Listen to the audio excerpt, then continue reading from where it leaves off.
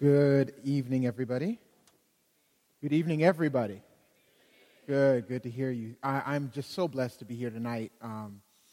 Your pastor is a good friend of mine, and thank you for your kind words. You can just call me Kurtley, though. And it's just been a blessing to get to know him over the past year or whatever it's been, and I've taken him out to a couple of lunches and coffees and vice versa. And so for the first time meeting his lovely wife, so this is a pleasure.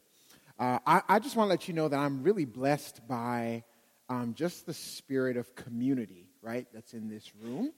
I was telling Adam that I think in all of my 3.5 or so years of being in Dallas, that this is the first, and I don't want anybody to take this the wrong way, this is the first church I've been in, I think, in the Metroplex area that actually looks like a church, right? I mean, it doesn't look like some huge, big conference center. And I really take that to heart because I really believe, first and foremost, that the church is primarily a community of people. And so to see your sense of community and your laughter for one another, to know when birthdays are, and to be able to say to somebody, happy birthday, and the kids and all of that, I just want to let you know from an outsider coming in that I so much appreciate the community and the warmth that I felt tonight. So thank you so much. Let me do this because I don't want to belabor my time. And later on in the message, I will speak to my Canada-Bamian-ness. But yes, I'm a Canada-Bamian. But let me do this. Let me invite you to stand. Let's get right to it. Let me invite you to stand. And let's go to John. If you have a Bible, perhaps it'll be there on the screen. John chapter 6 is where we're going to be tonight. John chapter 6. And I want to read in your hearing. I hope we have NIV on the screen. That's what I've got here. I want to read John chapter 6, and we're going to begin with verse 1 and work our way all the way to verse 21. Scripture says this.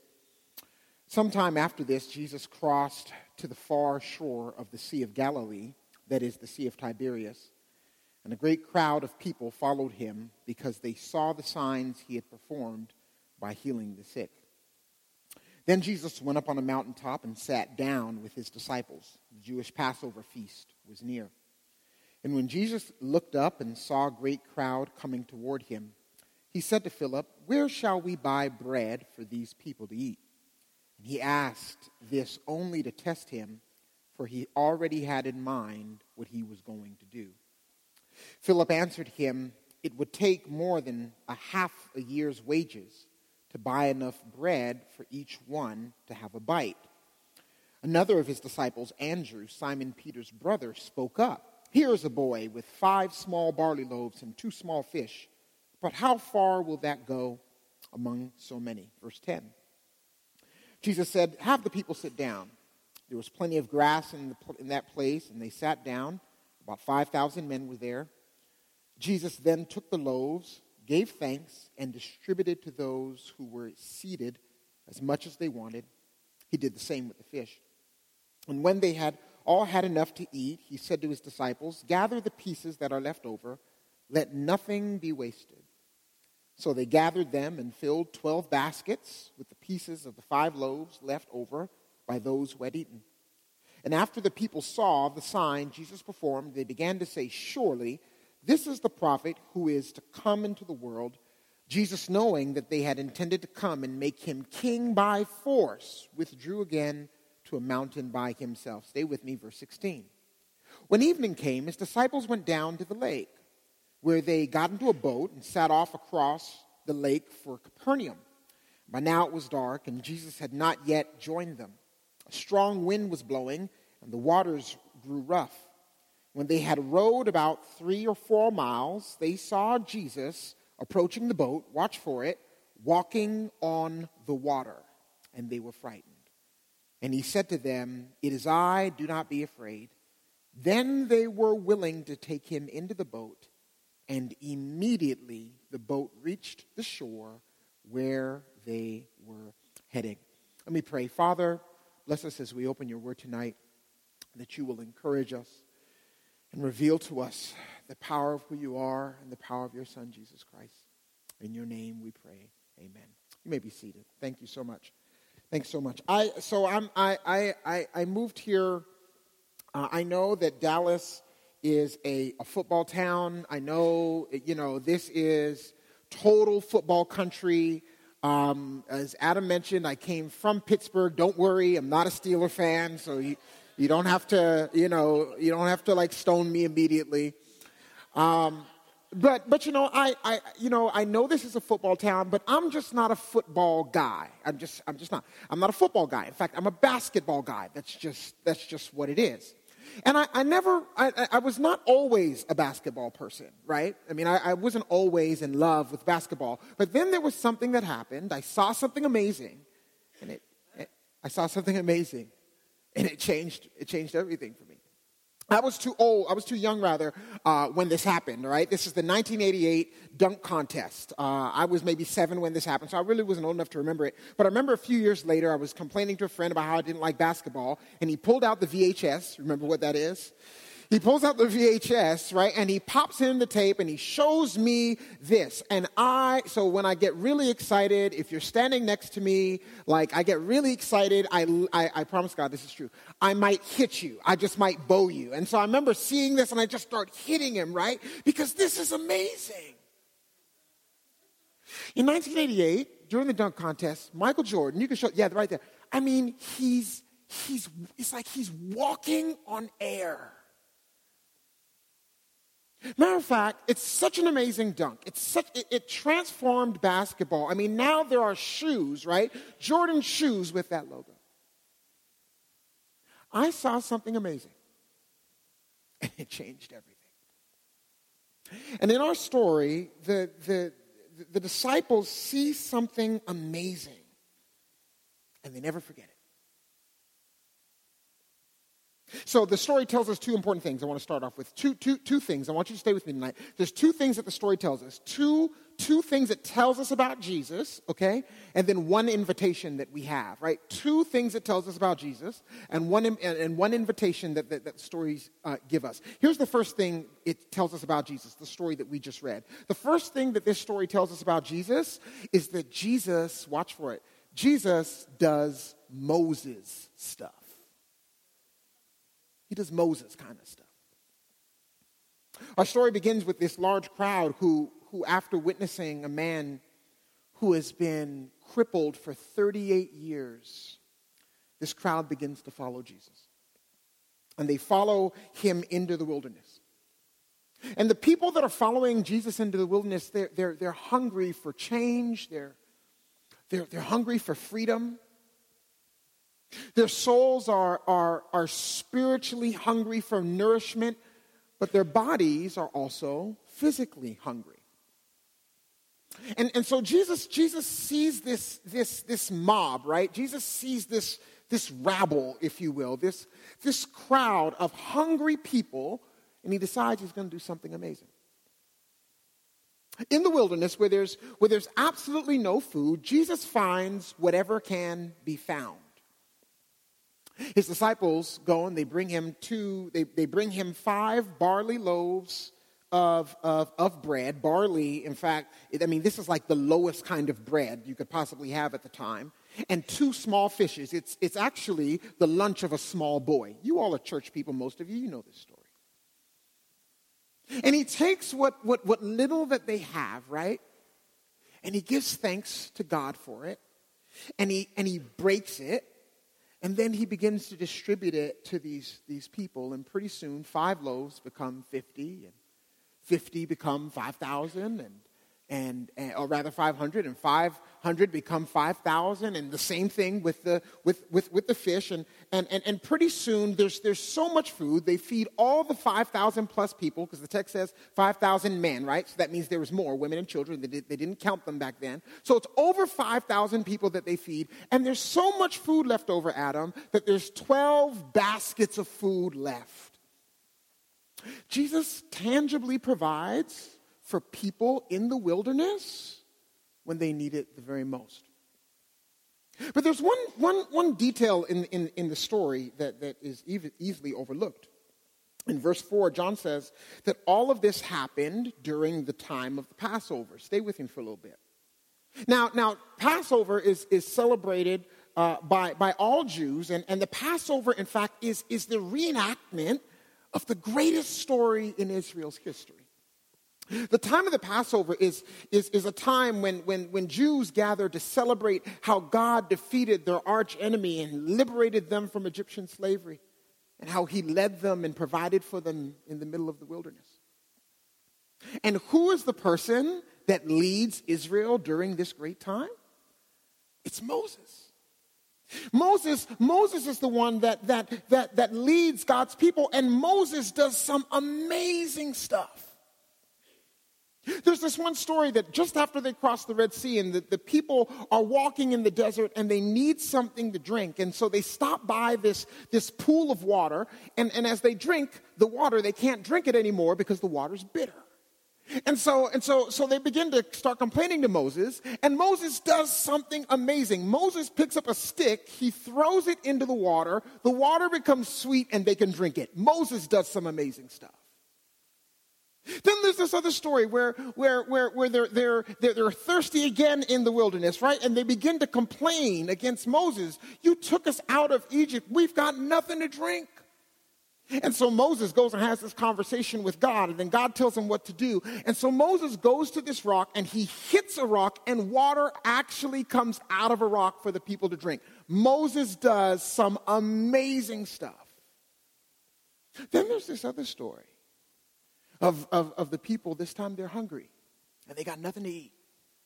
And so they have Moses, and they begin to complain. Now, I don't know how Moses did it, right? I don't know how Moses did it with all the complaining. God, I would pull all my hair out. I've got no hair. I don't know how we did it. There's so much complaining. They're just complaining.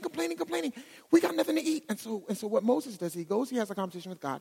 And then God, out of nowhere, provides them food to eat, manna and quail in the middle of the wilderness. Moses is credited with doing some amazing stuff.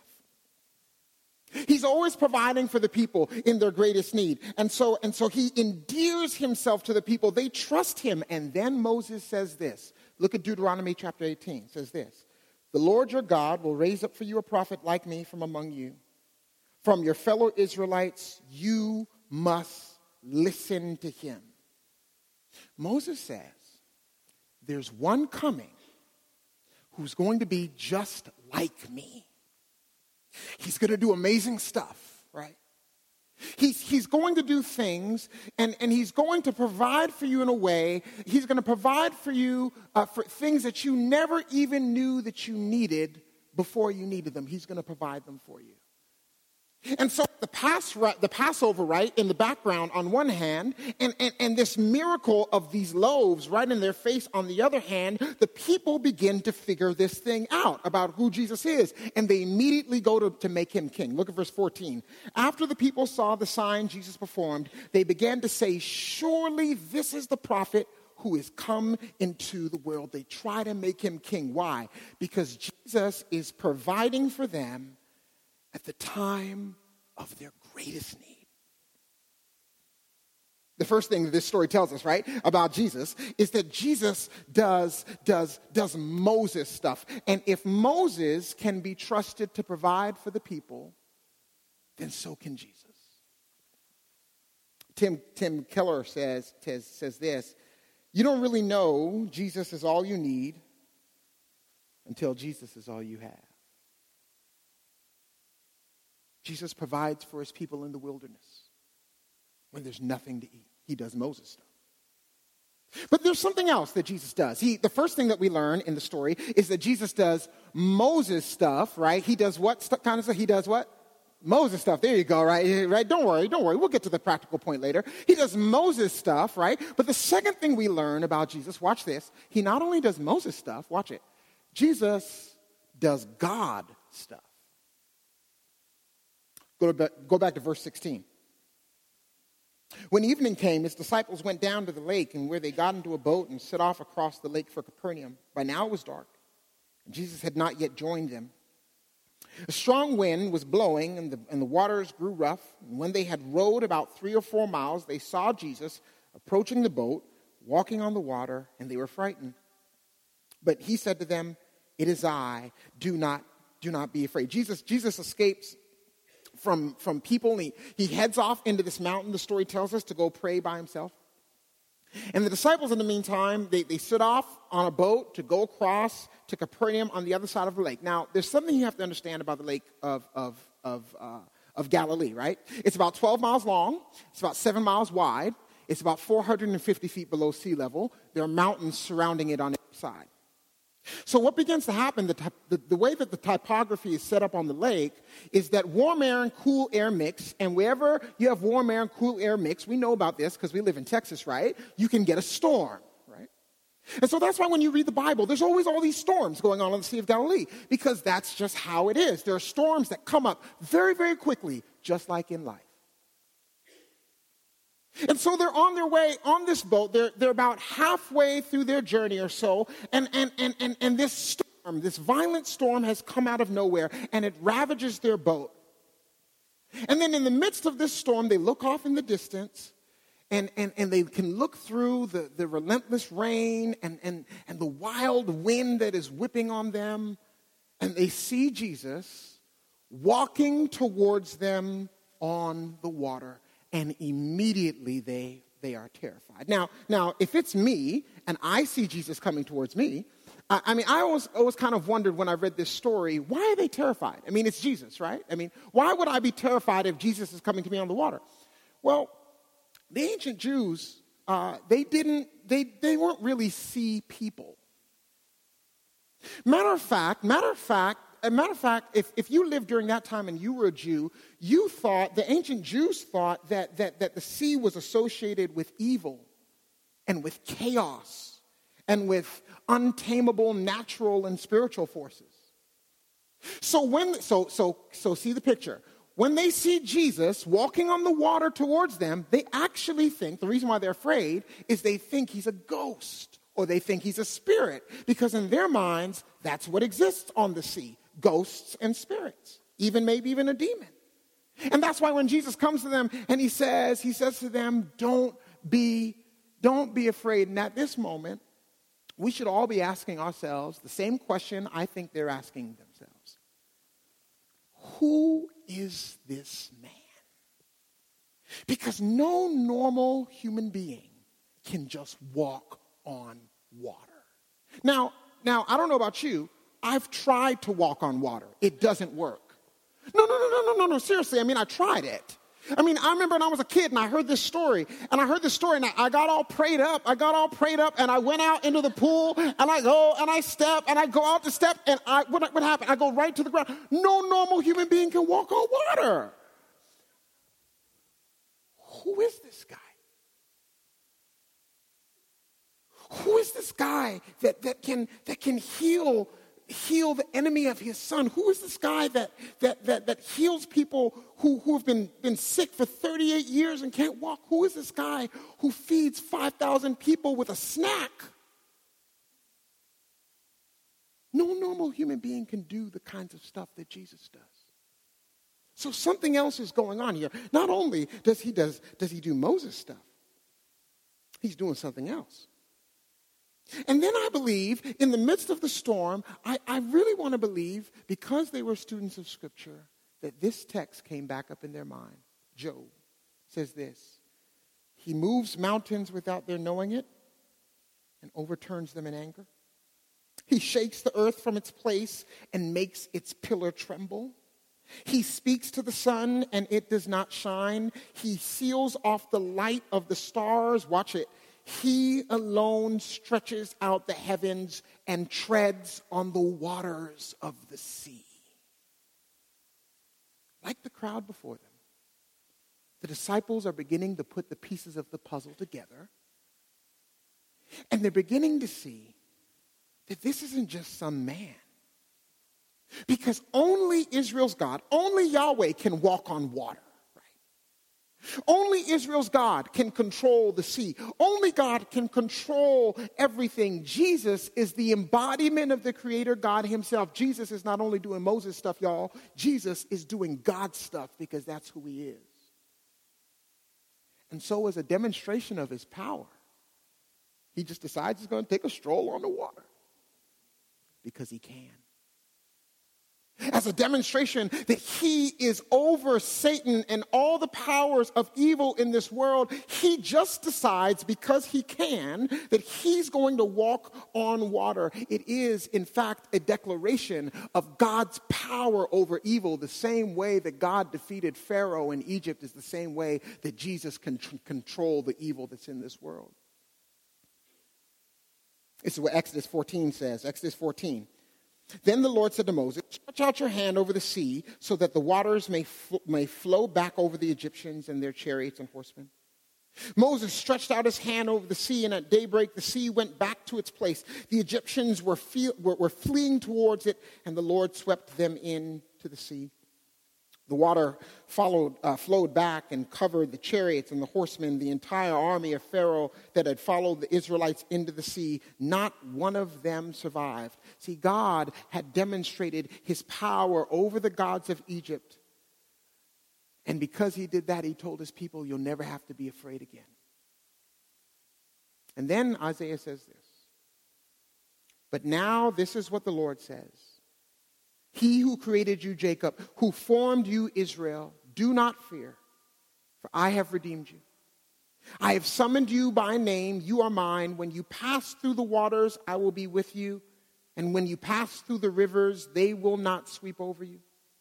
When you walk through the fire, you will not be burned. The flames will not set you ablaze. For I am the Lord your God, the Holy One of Israel, your Savior. I give Egypt for your ransom. In the midst of the storm, he walks on water. Why? To demonstrate his power over evil. He comes to them and tells them, do not be afraid. Why? Because he's telling them, because I've defeated the enemy, because I've defeated evil, because I'm in control of everything, you not need be afraid of anything. I do Moses stuff. I do God's stuff. I do Moses stuff. I provide in the midst of the wilderness when there's nothing. I do God's stuff. I deliver you from chaos. Now, Kurtley, you've been talking for like 20 minutes, right? You've been talking for 20 minutes. What are you talking about? Here's the invitation. Here's what I think the story begs us to ask. With Moses' stuff on one side, the fact that Jesus can provide for us, and with God's stuff on the other side, the fact that Jesus can deliver us, here's the question for me and you. It's the same question the disciples had that night. Will we let Jesus into the boat? Will we let the one who can provide for us when we desperately need it, and the one who can deliver us from evil, will we let him into the boat? Will we let him have full control over our lives? Letting Jesus into the boat means trusting in what Jesus can do, right? But if we're honest this afternoon, many of us don't really trust in what Jesus can do. We don't really trust Jesus with the things or the people in our lives. So when personal challenges sweep upon us like a storm, like in the case of the disciples, most of us, if we're honest, man, look, we don't trust Jesus at all. Most of us just trust ourselves, right? We don't give Jesus full control because the first impulse that we have is to try to control the situation and to try to control people. So when chaos happens on our jobs, and when chaos happens in our families, and when chaos happens in our relationships or within ourselves, our first impulse is to try to control other people or the situation so that we don't get hurt or we don't lose what we have.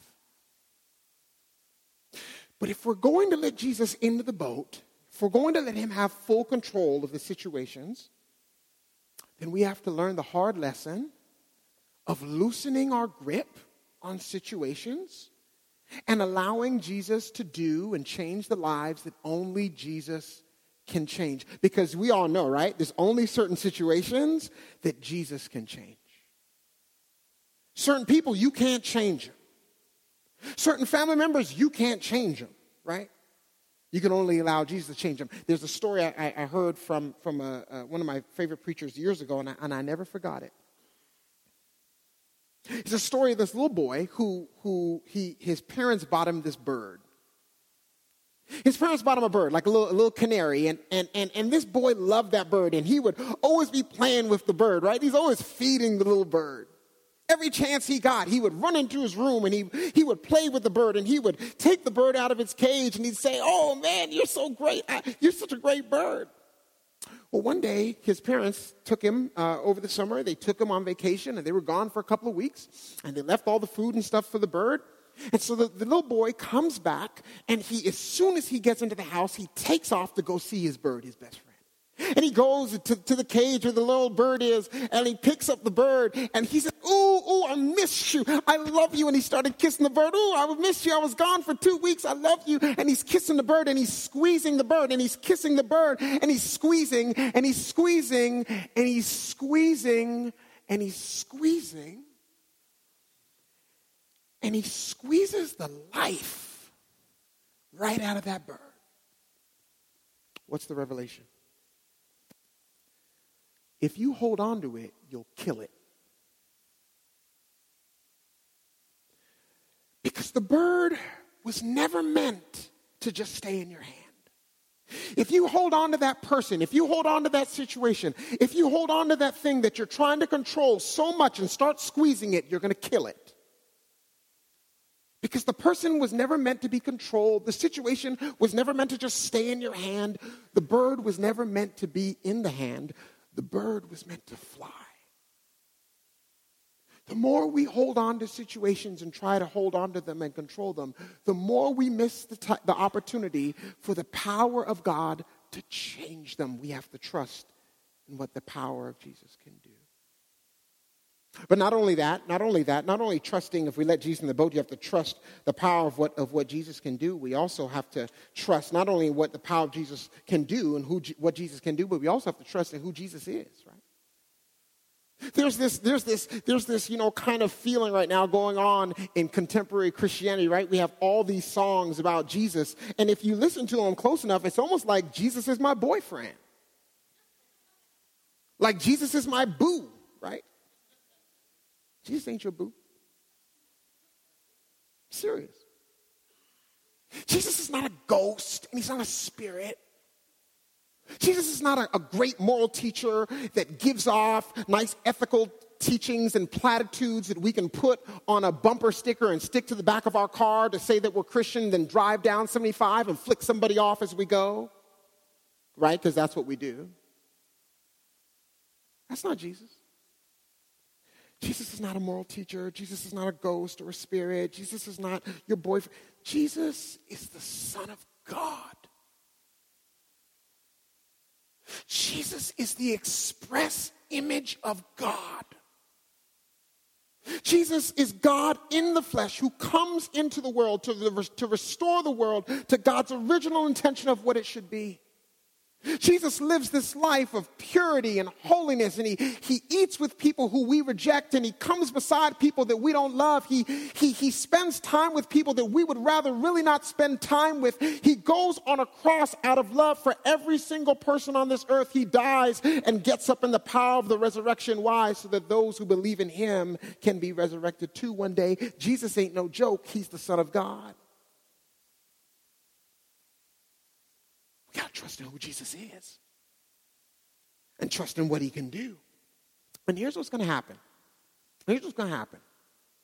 Now, I'm not going to stand here and tell you that when Jesus gets in the boat, and that when we begin to trust in who Jesus is and what Jesus can do, I'm not going to stand here and tell you that it's going to be peaches and cream.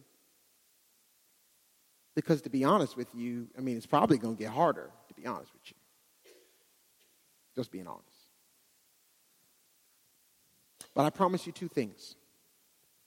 I promise you that if you let Jesus really into the boat, if you really let him start taking control of some situations because you believe that he does Moses stuff and he does God stuff, if you really let Jesus into the boat, I promise you two things. Number one, I promise you he'll never leave you alone in the boat. I promise you he won't. And here's the second thing I can promise you. Not only that Jesus will not leave you alone in the boat, I can promise you this.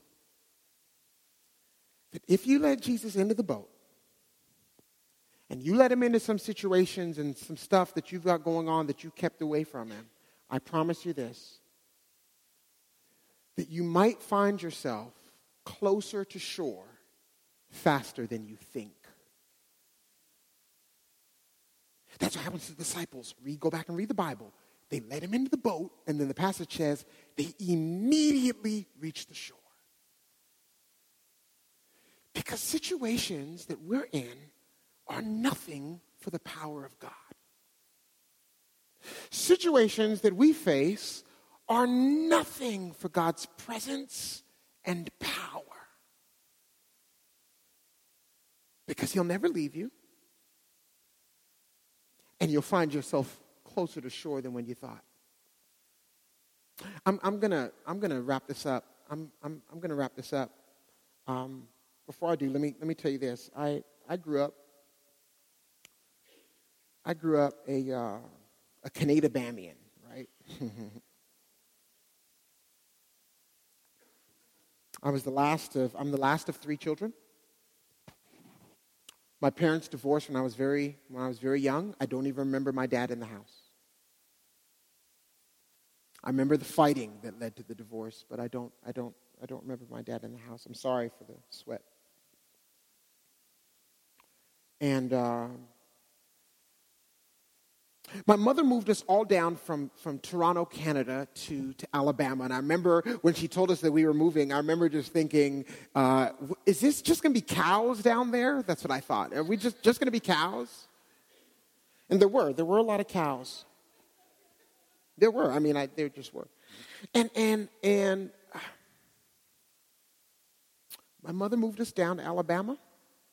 3 black children.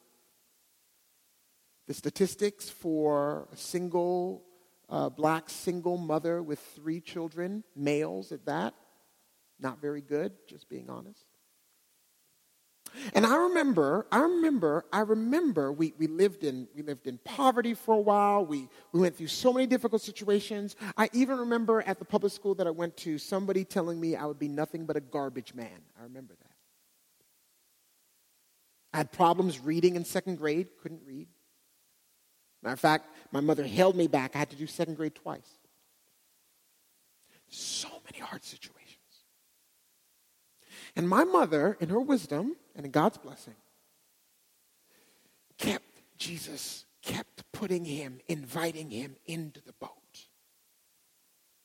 We kept coming back to prayer. We kept coming back to his word. And here's what happened. We went through season after season and difficulty after difficulty. But here's what happened, y'all. Jesus never left us. And pretty soon, the storms ended. And we found ourselves on the other side of the boat. Why did I tell you that other side of the shore? I tell you that story to tell you this. If I had time to tell you my life story, I'm a living example. Not perfect, God knows, but I'm a living example. That when Jesus is in the boat, there will be situations that are so far beyond your control. But he won't leave you. And you'll get to the other side. Who believes in the Word of God? Pray with me. Father, you do amazing things. You provide for us in the middle of the wilderness when we have nothing. You deliver us from the chaos that surrounds us through your power, through your cross. We pray now, Lord, that you will strengthen us to let you have even a greater control over our lives than we did before we walked in this room. Show us the things in our lives that we must release into your hand. And when we do, show us your presence. When we do, lift us to the other side so that we may know that you have not abandoned us. And that though the storms may beat upon us, though the chaos may swirl around us, we know a God who walks over the chaos and who silences it. Because you are our Savior and our Lord. In the name of Jesus we pray.